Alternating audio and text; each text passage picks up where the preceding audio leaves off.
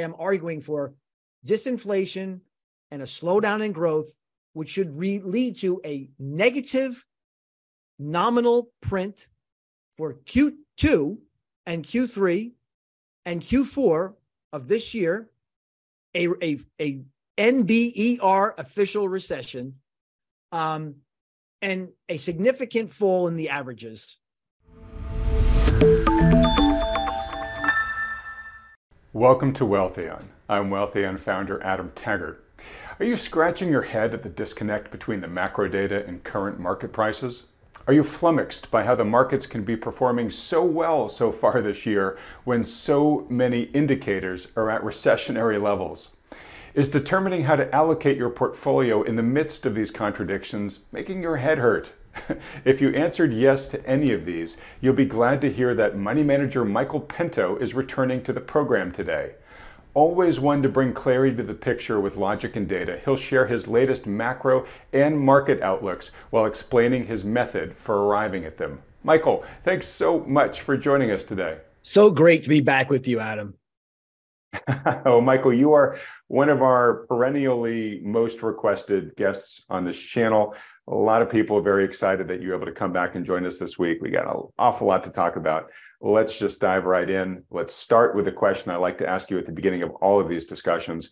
What's your current assessment of the global economy and financial markets? Well, first of all, I'd like to say that, your audience has this visceral knowledge that things are not normal. And what I'm going to try to do today is explain what that not normal feeling is, put some data behind it, and then talk a little bit more about my model. So let's just talk about the situation today. We had, without a doubt, the greatest distortion of interest rates and money supply growth in history. That is a fact. And I'm going to go into the data again with all of these hypotheses. That engendered a triumvirate of asset bubbles in stocks, bonds, and in real estate. The greatest bubble, all three existing concurrently in history. And again, I'm not being hyperbolic. I'm going to put data behind what I just said. And that led to, when you make money free and distort asset prices and distort money supply and distort borrowing costs, that led to the most over-leveraged global economy in history, which of course led to record inflation, 40-year high inflation in the developed world, all existing concurrently. And if you actually count inflation accurately, it was the greatest bout with inflation in the developed world concurrently in history. And that forced central banks to undergo a course of unprecedented monetary tightening. Again, all of this is going to be given with data and facts, not just my opinion. So then I'm going to talk about what is holding the crash in abeyance for now, and what my IDEC, inflation, deflation, economic cycle model says about what is happening next. What's the predictive algorithm saying where we're headed in the very near future? All right, great. Well, look, you were on this program in 2021, warning about the greatest monetary and fiscal spending cliff in history, which we got. And 2022 happened, and definitely, the market sold off pretty hard that year. As you said, sort of the crash is being held in abeyance right now, at least for the time being. We'll find out. But I do want to give you props for having you've been tracking this story well so far. So how do you want to dive into the macro story here? I got a bunch of questions for you about, a lot of current topics, the debt ceiling, what's happening right now with inflation, what the Fed's likely to do next, where liquidity truly lies here, what kind of recession odds are there. How's the best way to jump into your description of where we are? So let me just go through what I just promised I would go through. Okay. So let's just talk about the money supply increase and interest rate manipulation. Because again, this is going to tell us why we have a problem. What led to the crash in 22? Why is the S&P 500 still down 15%? Why is the NASDAQ still down 18%? And then we're going to talk about why it's not crashed yet and what I see happening and when that crash is going to happen. So let's just take it step by step. We have about an hour, as you said. So let's slowly walk through this. This isn't, One of the things I love about Wealthy, and it's not soundbite TV. It's not like, it's not a 200-day moving average television show, or how I feel, growth versus value. This is about data and math. So let's go through some numbers. So in the US, there was an $8.2 trillion increase in the base money supply, from $800 billion in the start of the global financial crisis to $9 trillion in the base money supply, or the Fed's balance sheet. Now, what is the base money supply? They call it, there's another name for that, by the way. It's called high-powered money. Why do they call it that? Because it's the basis.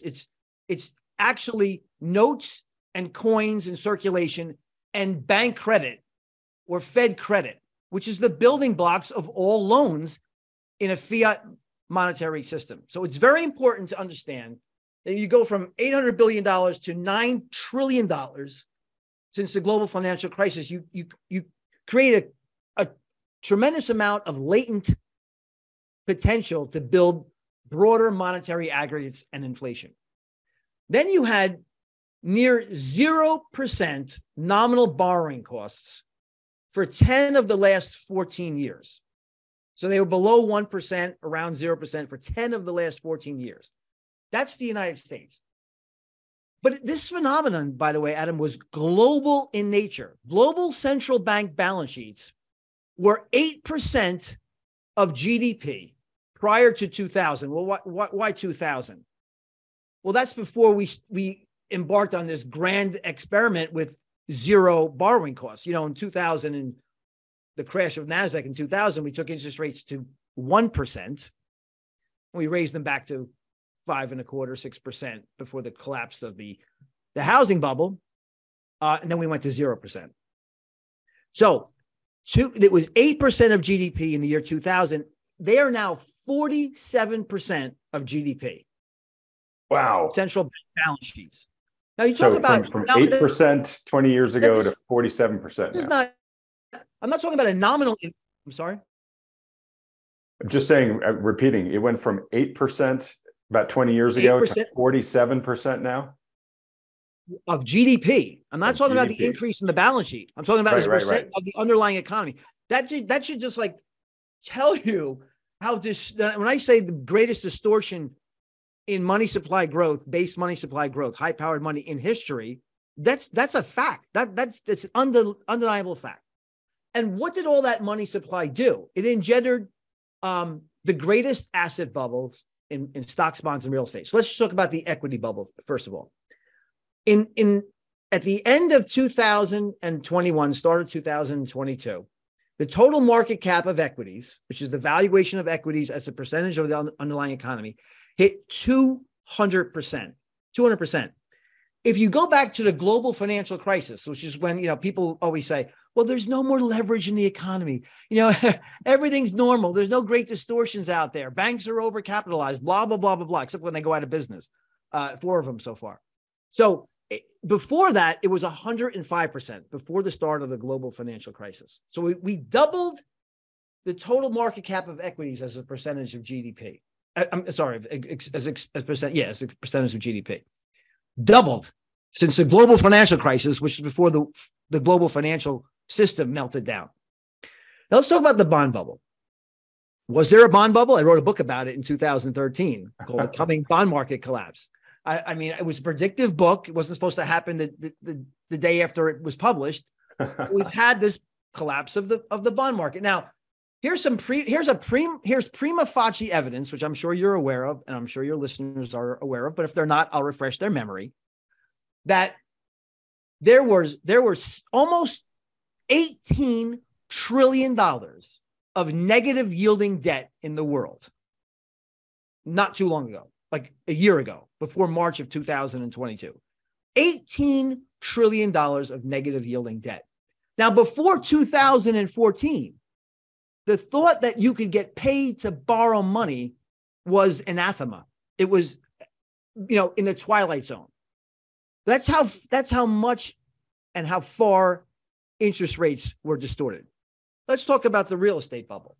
Switching to the real. This is the third leg of the triumvirate of bubbles. Home price to income ratios today are higher than they were at the peak in 2005. Mortgage servicing costs. So you look at the principal and interest in mortgage payments as a percentage of income are higher today than they were prior to the global financial crisis. I think you had somebody named, I think his name was Gurley, Gerly, an excellent interview Nick Gurley on your program, which will back up the data that I just said. Those are facts that those two things I just said, home price to income ratios and the mortgage servicing costs are higher today than at any other time in history. Now, those are your three, that's the triumvirate of bubbles that I called. And there are ancillary bubbles out there also. There's bubbles in autos. There's bubbles in crypto. Those are ancillary bubbles that will burst, but those are the three biggest bubbles. Now, if you don't mind, I'll take a break there and before I get into the debt situation. Remember, it's the distortion of money supply. It's the distortion of interest rates, which engendered asset bubbles. But when you distort money supply growth and you distort interest rate borrowing costs to the tune where they're negative in nominal terms, that 17, 18 trillion was not in real terms, wasn't inflation adjusted. It was in nominal terms. You get people to do what, Adam? They borrow a tremendous amount of money. And I want to go through that next, but I'm going to pause to let you in for any kind of questions you might have. I think I would get strung up by yardarm if I was accused of interrupting your momentum here, Michael. So go straight into the debt. We get it, okay. Though. You monkey around with the supply of money, and they unleashed a tsunami of it. You monkey around with interest rates. They suppress them to, in certain cases, historic lows, like in recorded history lows. Asset bubbles, as a result, ensue, no huge surprise. And as you said, people take that basically free money that's sloshing around and doesn't cost you anything to borrow, and they go borrow like drunken sailors. So we follow that simple math. Yep. Yeah, that's exactly right. And that also engenders inflation. So we'll get back to that in a second. So total non-financial debt currently is 263% of GDP. In 2007, it was 227% of GDP. Now, people say, well, Mr. Pento, it's all government debt, so it doesn't matter. Well, okay, let's say first of all, it does matter because the government doesn't have any money. They have to issue debt, which takes money from the private sector. But why it also matters is because people say, well, can't the government just print that away? They can monetize it away. I'll say correct. But that's easy to do when you have decades of being below your asinine 2% inflation target. But it's very difficult to make that excuse, to have that argument by a central bank, a Federal Reserve, that says, don't worry about the massive amount of government debt that's outstanding. That's why we have a leverage ratio much higher than it was prior to the global financial crisis. It's much easier to monetize the debt when you're 2% or below, but when you're just off of 9% inflation and your CPI is still 5% year over year, which is 2.5 times the Fed's target, it's not so easy to have that argument. But non-financial business debt, I would go and say that's just not government debt. Not that doesn't matter. It does matter a whole heck of a lot. But non-financial business debt is now 75.8% of GDP. That figure was 68.7% of GDP just prior to the global financial crisis. So we have more business debt. We have more debt overall than we have prior to the global financial crisis. And this is why, Adam, people come to Wealthion to get this data, because you don't hear this on CNBC. What you hear ad nauseum is that there is no over-leveraged economy. There are no distortions in asset prices. And therefore, this recession is going to be what? It's going to be a soft landing. It might not happen at all. If one happens, it's going to be mild. Blah, blah, blah, blah, blah. It's absolutely nauseating to hear that, because when you actually go back on the Z.1, which is available for anybody to see, I compiled this data prior to coming on the program, but anybody can look at a Z.1 and look at the total amount of debt outstanding as a percentage of the economy. Look at BEA.gov. It's not that hard. Nominal terms. We're all talking about nominal terms. Now, the IIF, the Institute for International Finance, put out a report recently. Global debt surged to $305 trillion. That is $45 trillion higher than it was pre-pandemic. I didn't say global financial crisis, Adam. I said pre-pandemic. That is 350% of global GDP, 25% higher than the pre-global financial crisis figure of 278% of GDP. So this is not a problem that is just US centric. It is throughout the developed world. $305 trillion, up 45 trillion since the pandemic, and a much higher percentage of GDP. All right. Now, this is IIF data.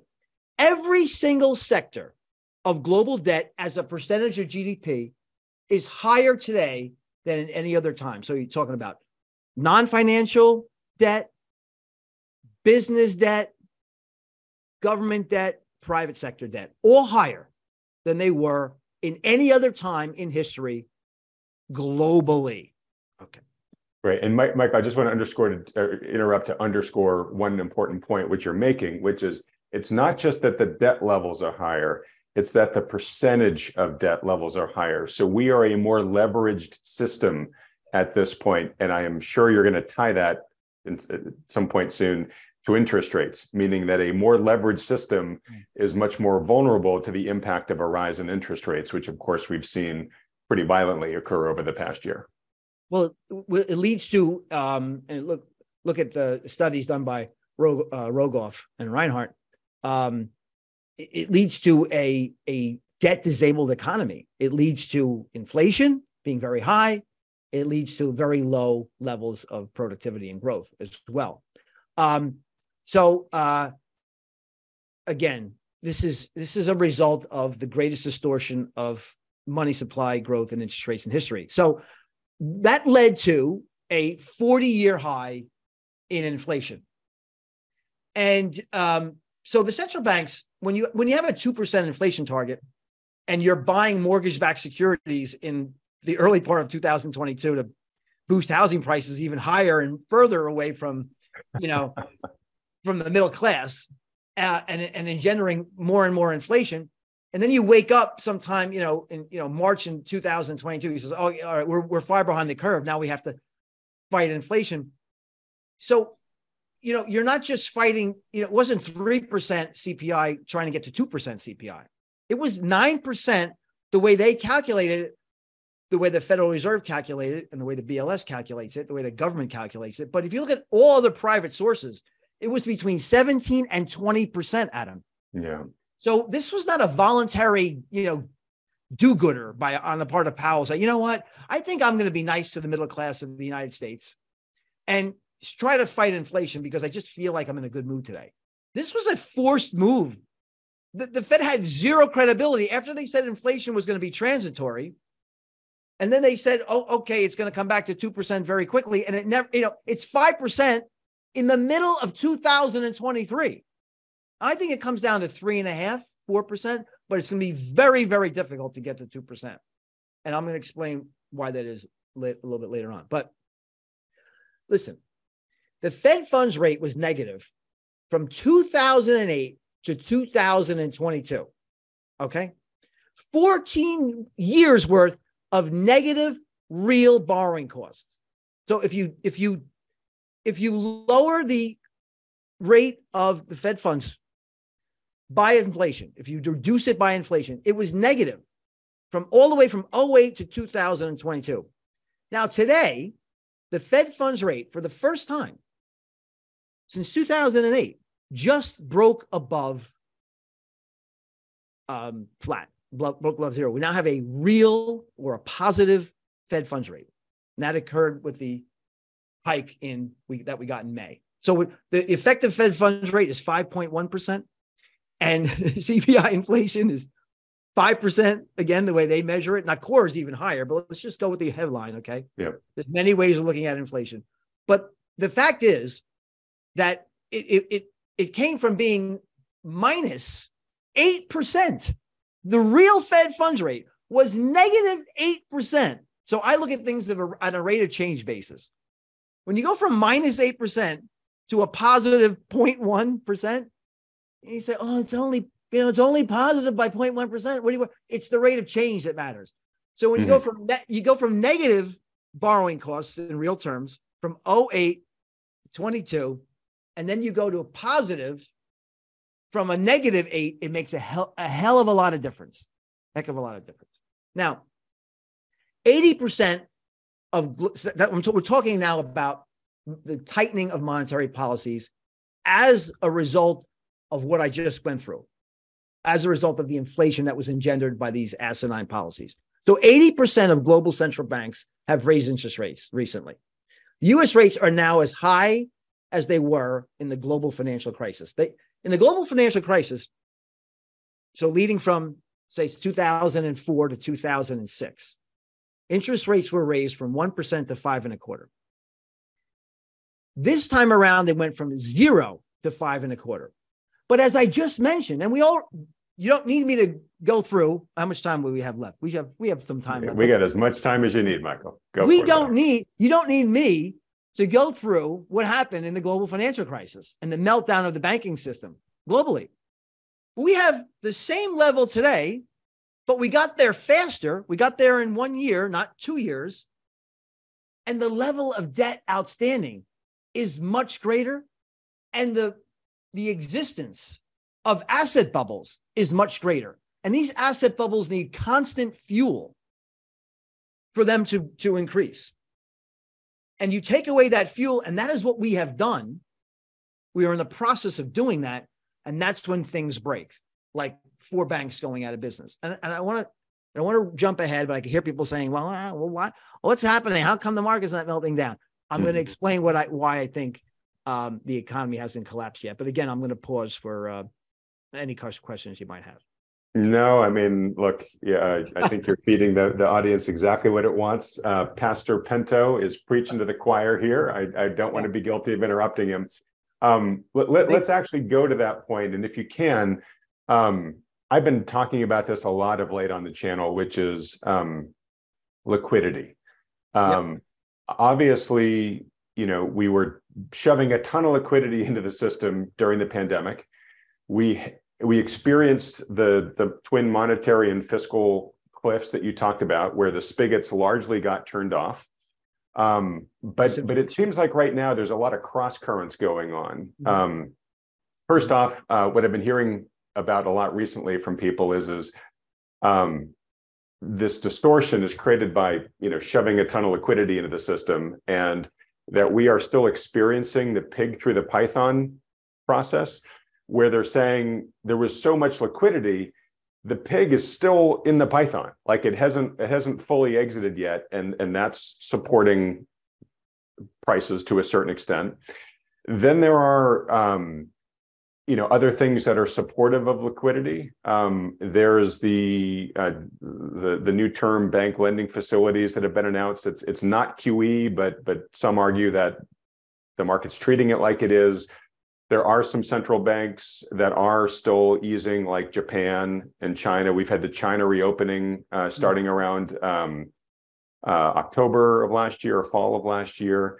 And so there's, there are some that are saying, hey, that's enough to actually be sort of a net liquidity positive move. And of course, there's other things going on in terms of, and the TGA has been spending money by draining the TGA. That's liquidity positive.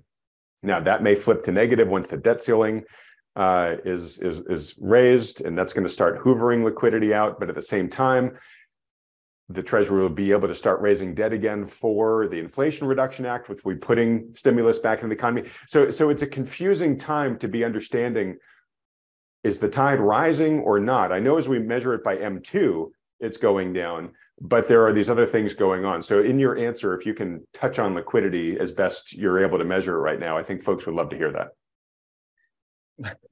Well, you kind of just answered you kind of just did it for me, but I'll put a couple of data points on that if you don't mind. Not at all. I'll put some data points on the pig and the python. So the start of 2020, M2 money supply was $15.3 trillion. In March of 22, it shot up to $21.7 trillion. So from 15.3 to 21.7. That is a 6.4 in $6.4 trillion dollar increase in the M2 money supply. That is a 42% increase in the M2 money supply in 2 years. That is absolutely unprecedented. And I believe that is keeping a lot of liquidity and gamblers hot and heavy in the stock market. 42% in 2 years. Now, the M2 money supply before the pandemic was growing at a rate of about 4% per annum. That was normal for it to increase 4% per annum. M2, not the base money supply, M2, a broader aggregate. But now it's shrinking. It shrank by just over 4% year over year. So I look at things from a rate of change basis. So it is true that there's a lot of money out there that has to be absorbed yet, but we're on the way there. And that's the nexus between what I just said. So think about a lot of money supply, rate of change falling. So we're going from rapid inflation to disinflation, which is what I said would happen. It's happening. It's taking a long time to occur. But the model that I created, and I'm going to hopefully dive into that. I'm going to make sure we have a lot of time to dive into the model. Tells me that we're headed for a recession, still heading there, but it's just taking a lot of time to get there, even more time than I honestly thought that it would take. But when you look at the data and the numbers behind the money supply growth, it's very clear why it's happening. Now, in March, let me touch on some other things you mentioned. In March of 23, March of this year, the banking system started to falter, correct? We had 4 banks now. 4 banks failed in total. Yeah, the 3 of the 4 largest bank failures in U.S. history have happened in the past 2 months. Correct. 2, 3, and 4. Correct. So that caused the Fed to launch something called the Bank Term Funding Program. I call it QE Light. Danielle DiMartino Booth, who I respect greatly, I don't think she likes to call it QE at all. There are people who think it's just flat out QE. This is how I look at it. Well, before I go into that, let me just say it was $400 billion increase in the base money supply in 2 weeks, Adam. 2 weeks. So for those who think that the Fed is like, Powell is the reincarnation of Paul Volcker, maybe they ought to think again. I mean, think about printing $400 billion in base money supply in 2 weeks. Now, it's not really, I call it QE light because it's not QE. Because so in QE is when the Fed prints money, they print credit, actually reserves. They give it to primary dealers. Primary dealers surrender their assets, mortgage-backed securities and treasuries. And the Fed says, take my reserves and go out and make loans and buy more debt, buy more bonds. Because you know what? You can do that and front run me because I'm going to come behind you and do the same darn thing again next month. $85 billion a month is what we were doing, right? In the shank of the QE, right? So just QE light is a loan. Now it's a loan at par for 1 year with interest. So if I'm a distressed bank and I'm underwater on my treasuries, I can now present them to the Fed, not through the discount window. I could still use a discount window, but I prefer the BTFP if I was a bank. I get par, 100% of this asset, the reserves I will get for 1 year, but I have to pay about 4.7% interest on that. I think it's even a little higher than that now. So if I'm a bank that's, suffering through a illiquidity crisis, I'm probably not going to go out and make a lot of stupid loans with my reserves that I know I have to send back to the Fed in a year with interest at par, because there's no guarantee that my note that I've given to the Fed is going to be worth par when I get it back. Right. So this is, I think it's creating more like a zombified banking system rather than one that's going to go bonkers with QE. So you have that phenomenon, $400 billion in 2 weeks. And you mentioned the TGA. So think of the TGA like a form of QE. It's reserves and cash that the Treasury uses to pay bills, and it sits at the Fed. It used to be about $500 billion. Now it's down to, I think some estimates are down as low as $60 billion. That's why we're supposed to default. We'll talk about that too. on June 1st. But once this deal gets done, and I think it will get done, but it's a lot harder this time. Can I just touch on why it's going to be a lot harder this time? Just absolutely. Briefly. Because we have people like Matt Gaetz in Congress. And I happen to like the guy, so I'm not saying that I'm not disparaging him in any way, but in other words, Congress passed a bill that they sent to the Senate and it never even got a vote. Never went to the floor of the Senate. I'm not surprised. But that bill was, hey, we will raise the debt ceiling if you do the following, which is dramatically and trenchantly cut spending. Now, when the deal gets done, and I think it will get done, but it's going to take a lot longer because McCarthy wants to hold the gavel, the Speaker of the House. If he goes and gets this deal done with mostly Democratic votes, he will lose his speakership. And of course, what do people want in Washington more than anything? Even more than making a deal, they want power. Did you say that? Did I hear you say power? Yeah, power. Yeah. That's why you're a genius. That's why you run the most popular web program in the planet. They want to hold on to power. So when the markets tell them, hey, jerks, we need to find a settlement here because stock prices are crashing and everybody's 401k is going into the toilet, then they'll reach a decision. They'll agree. But it's going to take a lot longer because again, you have these MAGA Republicans in there who just don't want to deal at all. Some of them just won't raise a debt ceiling. I don't care what you do. We're at 32 trillion and we ain't going $1 higher than that. But when the deal actually gets done, the TGA has to be refilled. And they do that by selling treasuries, taking those reserves and parking them at the Fed out of the banking system. That's going to be a significant tightening. So you have zombie banks and by the way, the Fed's balance sheet is now shrinking again.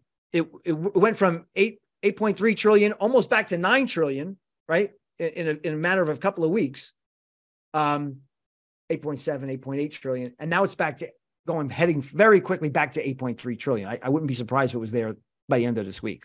We get the data on that Thursday. Mm-hmm. So we're now shrinking the base money supply. We're going to be refilling the TGA. And I think that's enough to bring the illiquidity scenario back to the fore.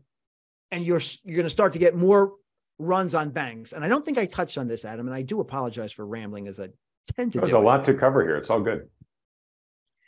The problem with banks was extent because banks can't make payments on their depositors, their demand deposits. They can't give them an interest rate that is equal to or greater than their assets, which are their loans. That's the primary issue here. So you go into a bank and the calculation is you go to your regional bank, your favorite one, and you say, I have an awful lot of money here, way above my FDIC insured limit. And you're giving me 5 basis points on my demand deposit. And even if I get a time deposit, you're talking about just a few small hundreds of basis points. But alternatively, I could take my money and go to a money market fund and get 5% on a 0 to 3 month T-bill. Let me see what I want to do. Yeah, I'll see you later. Right. And that's what's happening. The banks have no choice because if they raise their deposits to match their assets, they're in deep trouble. They're insolvent. But QT is a removal of reserves from the banking system. I take my deposits out of my bank. It's a removal of deposits from the banking system. That's causing not only strains banks' balance sheets, but also further inhibits the amount of credit into the system. More monetary tightening. And I hasten to add, last thing I'll say before I let you back in, is that when they do agree on this debt deal, and I think they will after much duress, you're going to see a fiscal tightening on top of the monetary tightening. We haven't really had the fiscal tightening yet. We had a tangential fiscal tightening, which was a second derivative play from getting over the COVID relief. Now we're going to see an actual reduction in year-over-year spending. Very possible to happen if we reach this deal, if and when we reach this deal. So you're going to have fiscal and monetary tightening. Okay, and let's dig into that for a second. So you expect the fiscal tightening to happen Why? Because some may are, I mean, they may have to concede, right? So there might be spending concessions coming out of this deal. But like I said earlier, this deal will also theoretically allow them to start funding the Inflation Reduction Act again, which will be putting money out there. So, well, right now the money is coming out there. The money's coming from the TGA, so the money supply is increasing right now. When they agree to the deal, see what was factored into GDP forecasts and earnings growth forecast was a resolution to the debt ceiling, an automatic resolution to the debt ceiling, where we would issue all the debt that was already promised by these contracts, these government contracts approved by Congress. Well, those contracts are going to be renegotiated, and there's going to be a lot less debt issued. And we have a debt-based monetary system. So I believe it's going to be on a rate of change basis, it'll be a fiscal tightening that will occur from what has been projected to be out there in 2023 and beyond. Okay, got it. So forecasts will have to be brought down. Obviously, that's going to impact markets that are currently priced to the status quo. Okay, correct. Totally makes sense. All right, look, I want to get to your model because I know that's going to be the real interesting meat of this conversation, though it's been fascinating already. Hasn't been interesting yet. There are a couple of questions I need to ask you that you haven't ticked off yet. You did tick off liquidity. You did tick off debt ceiling. I want to talk about inflation just real briefly, which you've mentioned.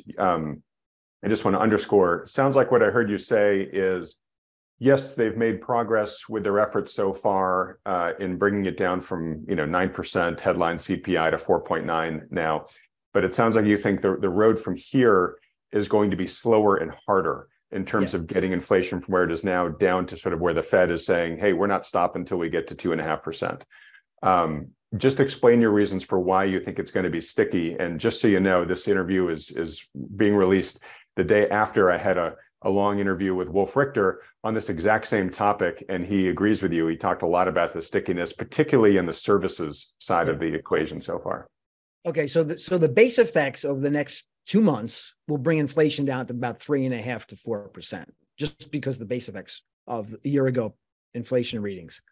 But from there, and I didn't hear your interview yet, but I assume he means wages. Wages are extremely sticky, and service sector inflation and rents are very sticky. So I don't see inflation coming down much further than 3.5. In fact, there's a very good possibility that it will tick higher, closer to 4.5% by the end of the year. And that is still twice as high as the Fed's target. Okay. And is that potential increase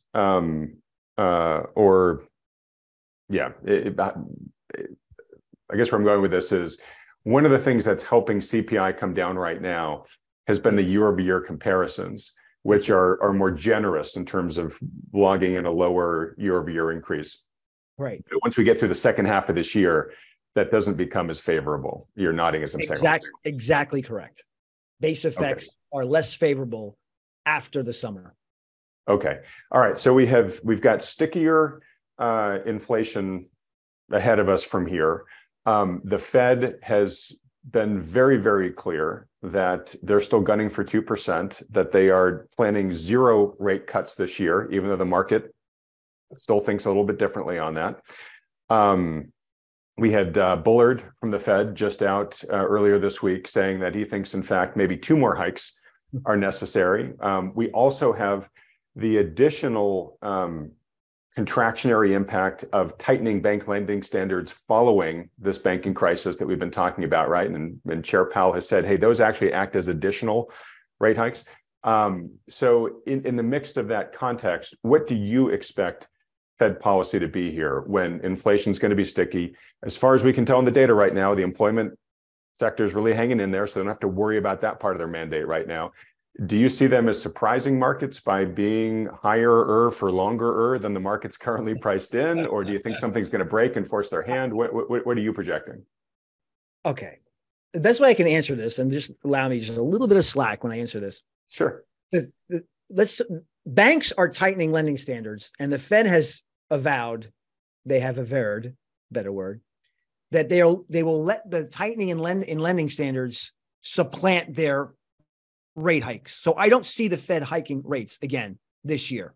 In fact, I still predict that there's a very high likelihood that they could be cutting rates by the end of this year. Okay. And let's just, and here's why I say, and I say that remember I just said that inflation could go higher. So then why it sounds contradictory, because of what's happening in the banking system. And that's why I have a model, because I don't sit here and predict what's going to happen in October and then stick to it no matter what.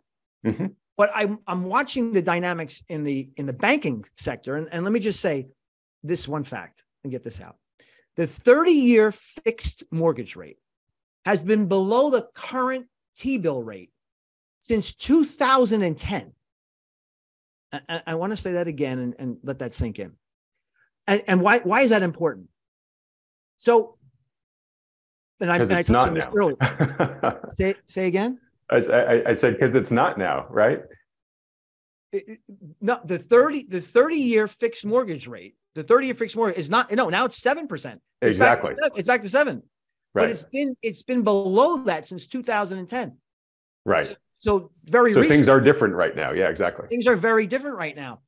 But the point why I'm trying to make is that all those loans, commercial real estate loans and mortgages made, which is a very big part, especially of the regional banking sector, all those loans, that income is less than the T-bill rate, which is about 5.1. You get a 5.5 too, a couple of days ago, last time I looked, on very short duration T-bills.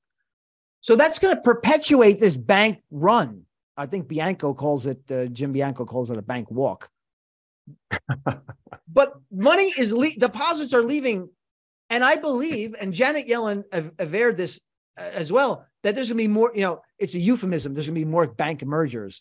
Yeah. Consolidations, which is the polite word for failures. Yeah. Right. That's a euphemism for bank failures. Yeah. And that's why, because they just can't ever raise their deposit rate to match their income they receive on their assets. So I predict if that intensifies and we see a plethora, not just 4, but a lot of these regional banks going under, that's going to exacerbate and expedite the disinflation morphing to deflation, despite base effects, despite higher wages, because people will be getting fired and won't have a job. That's a very high likelihood to happen. And then the Fed will be cutting rates, not raising them later this year. So watch out for that. Okay. So kind of a related question then. So it sounds like you're sort of in the camp of something's going to break here, at the current the current policy trajectory, right? It sounds like you think the banking system is, vulnerable to more failures from here that might cause the Fed to have to rescue with a rate cut or more. Maybe we'll see. Do you have concerns about other things breaking? I mean, I want to talk to Michael Pento from 15 months ago. And I say, hey, Michael, in the next 15 months, the Fed's going to take the federal funds rate from where it is today to 5.25, and who knows, maybe even higher. Do you think the economy can sustain a cost of capital that high? Or, would the you of 15 months ago have said, geez, the zombie companies are going to die, and, we're going to have, it's stress in the banking system, but we're probably going to have stress in some of these other areas too, and the consumer is going to start breaking. Can we follow Powell's plan of longer for higher here, or do you really think, in addition to banks, we may have some other big breakages at these high rates? We haven't seen anything yet in the commercial real estate front. That's going to break.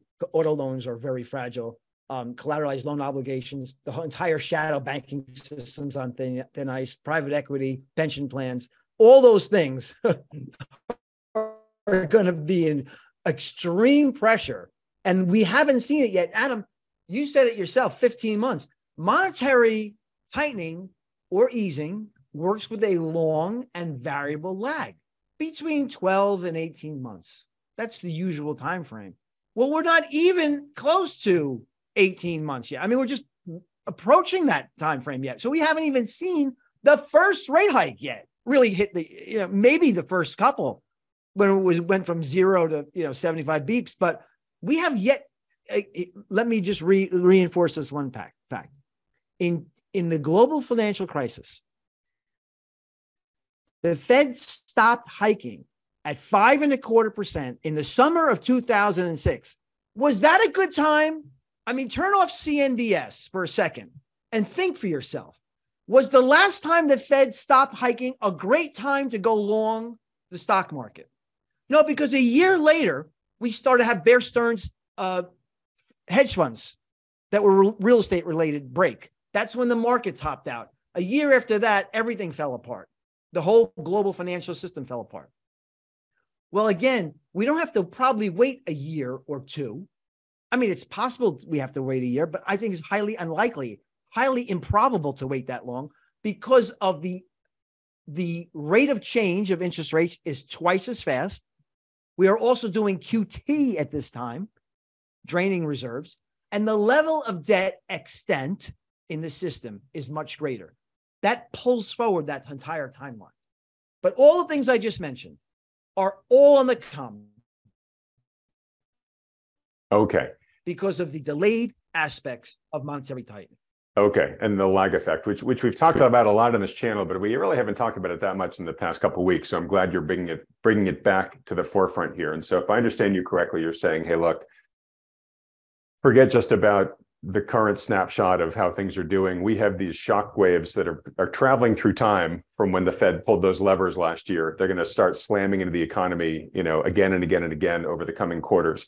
So this goes to one of my next and one of my last questions before we get to your model, which is your outlook for recession. I find it hard to hear everything you're wrapping up here saying without coming to the conclusion that you probably think there's a pretty nasty recession awaiting us here in the future, maybe later this year, maybe early next year. True? That's 100% accurate. I have not changed or deviated from that. My model will give me the timing. I'm going to get into that in a minute.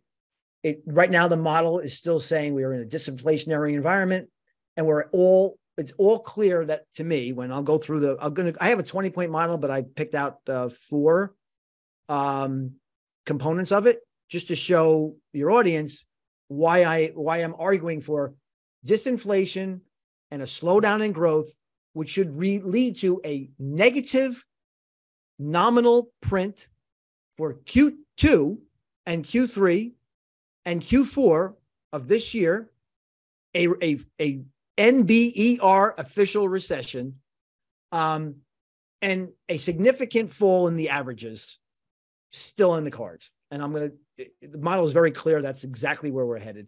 I'm just going to give you 4 whenever you're ready. All right. Well, look, that is the perfect segue into talking about your model, which we've been teasing the whole time here. So let me bring up on my screen here the 4 components you're going to share with us, and then we'll just let you run, Michael. So after being in the business for 32 years, it took me decades to actually officially launch this inflation-deflation economic cycle model. It's been rigorously back-tested to look at the 20 most salient components to let me know where the economy is headed on a second derivative basis of inflation and growth. So I just decided to share 4 of these indicators with you today. So the first one is the 10-year break-even inflation rate, which is basically the market's opinion of where inflation is going to be 10 years out.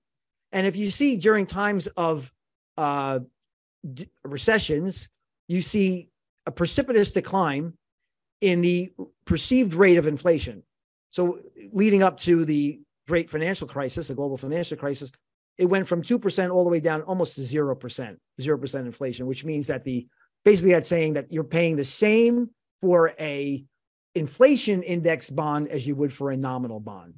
And this is telling me very clearly, if you look to the right of the chart, that we've been in a disinflationary environment, coincidentally, since the Fed started raising interest rates. So the market is anticipating that inflation is going to be falling over the duration of the next 10 years, 5 years forward. That's 10-year inflation rate. So we've gone from I believe that says 3%, all the way down to almost 2.5%. The current statistic is 2.26% to be specific. So this is commentary on disinflation, which is going to lead to deflation. That happens every time. you have a recession. You see clearly denoted in the gray shaded areas. So the model predicts disinflation will morph into deflation and recession in the very near future. But I'm waiting for this particular indicator to gap, and that will let me know when it's time to increase shorts in the portfolio. Normally, there will be a gap before you enter into the meat and the nucleus of a recession, and that will inform me when to increase the shorts in the portfolio. Now, the second chart, courtesy of Trading Economics, is the NFIB, National Federation of Independent Businesses, Small Business Optimism Index. This is a critical chart. Again, these charts have been, and these data points have been rigorously backtested for the most important indicators to let me know where the economy is headed on a second derivative basis as far as inflation and growth is concerned. And you look what happened in 2005, you see this chart very clearly falling, indicating a lack of optimism in the small business arena, which is a very critical part of the economy. And the same thing has happened here. You see this chart, actually, the optimism peaked basically in 2018, 2019. And it has 2020, it fell off the cliff. It rebounded, but it's right down here, very critical level, pointing towards disinflation and recession. The timing for when we get more short will be when we see a precipitous drop in these charts. And they're all saying to me clearly, and I'm not going to divulge exactly the math behind it, but I look at the rate of change in these charts. They're all saying to me, we're headed much lower. The third chart is the net percentage of domestic banks tightening standards for commercial industrial loans. You see where we are today, it's 46%, which is a slight tick up from the previous reading. But in every other metric, you see back all the way here in 1980, and then in 2000, and then the global financial crisis, we're just approaching the level now that has occurred before we enter into an official recession. So I would not be surprised. The next reading is significantly tighter than 46%. This is net percentage of banks tightening lender standards, okay?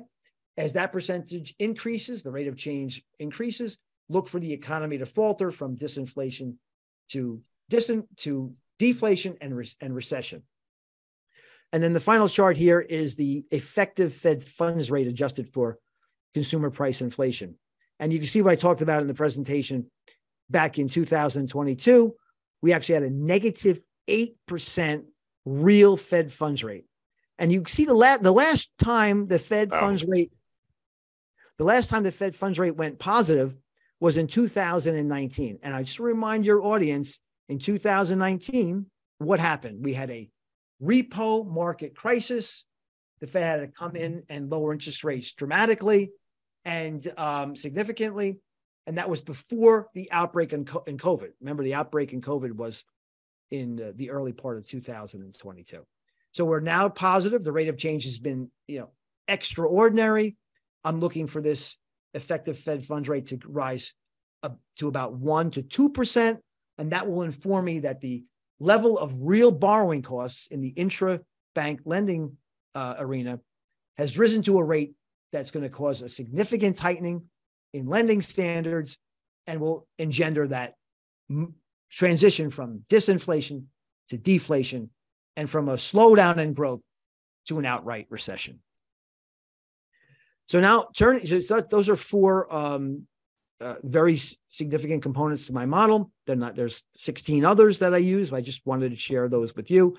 But I want to turn now to the spectrum that I use. This is the inflation, deflation, economic cycle investment spectrum.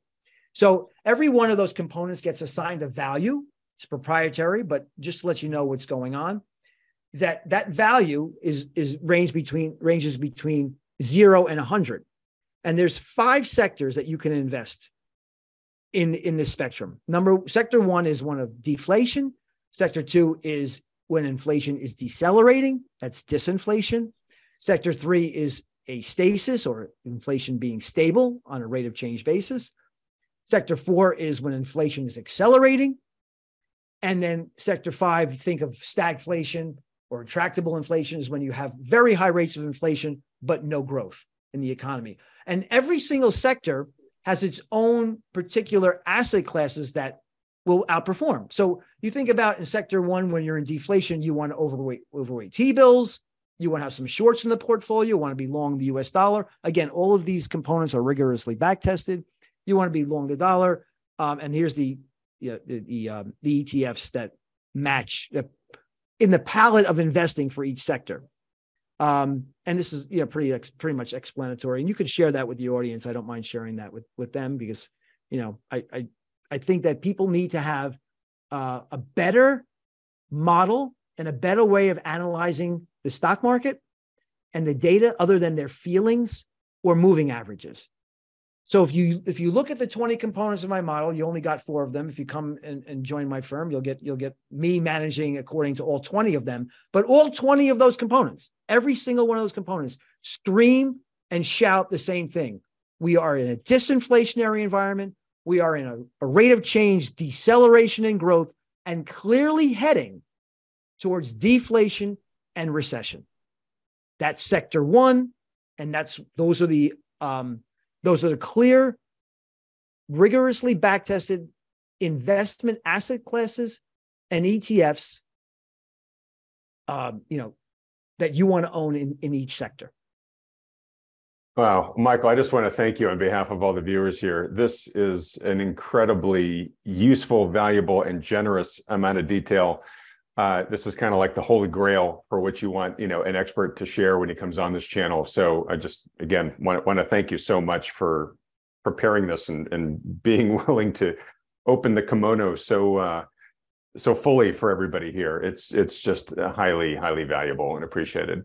Well, Adam, in the end of the day, it's all about, what we're here on this earth. We want to help people as much as we can. I mean, we're not here to be selfish individuals. We want to, and especially people, your audience. This is for your audience alone. I don't publish this out for everybody. I want your audience to be aware of what's going on and protect themselves, because we're dealing with people's retirement and their lifestyle and their financial happiness, financial success. So, the more people become aware of what works and what doesn't, the better they'll be able to survive the coming chaos. Well, just huge gratitude and kudos to you for that, Michael. Not every advisor is wired that way, and you're one of the great ones. Quick question about this chart before we move off it. I presume, given how you've described how you see the current scenario, that you are largely still positioned in sector 2. We're going to talk about your market outlook and your specific positioning in a minute, but are we in sector 2 right now on our way to sector 1? Okay, we are in the middle of sector 2 and 1. We're in sector 2 heading to sector 1 is exactly correct what you just stated. Now that doesn't mean you can't have pieces of sector 1, because we've been long the US dollar for a very long time, and correctly so. We sold half of our position a few months ago, but we can take that position back up. But there are times where you can have pieces of each sector. But the clear evidence is that you're exactly correct. We're in sector 2, heading for sector 1. Okay, great. Well, all right, Michael, this has been a great discussion so far. And now we are getting to the main event, where we want to talk about where you see things headed market-wise and how your model is encouraging you to position, given all the indicators that what they're telling you right now in real time. You said that you expect to see a recession either in the second half of this year, beginning of next year. I presume that means along with that would be commensurate with some sort of market correction. I don't want to put words in your mouth. And what you're telling me, I've got the impression it's probably going to be a pretty material correction, but you tell us. Yeah, I mean, I haven't deviated from my target here. Our interview with Michael will continue over in part 2, which will be released on this channel tomorrow as soon as we're finished editing it. To be notified when it comes out, subscribe to this channel if you haven't already by clicking on the subscribe button below, as well as that little bell icon right next to it. And be sure to hit the like button too while you're down there. And finally, if the challenges that Michael has detailed in this interview have you feeling a little vulnerable about the prospects for your wealth, then consider scheduling a free, no strings attached portfolio review by a financial advisor who can help manage your wealth, keeping in mind the trends, risks, and opportunities Michael's mentioned here. Just go to wealthion.com and we'll help set one up for you. Okay, I'll see you next over in part 2 of our interview with Michael Pento.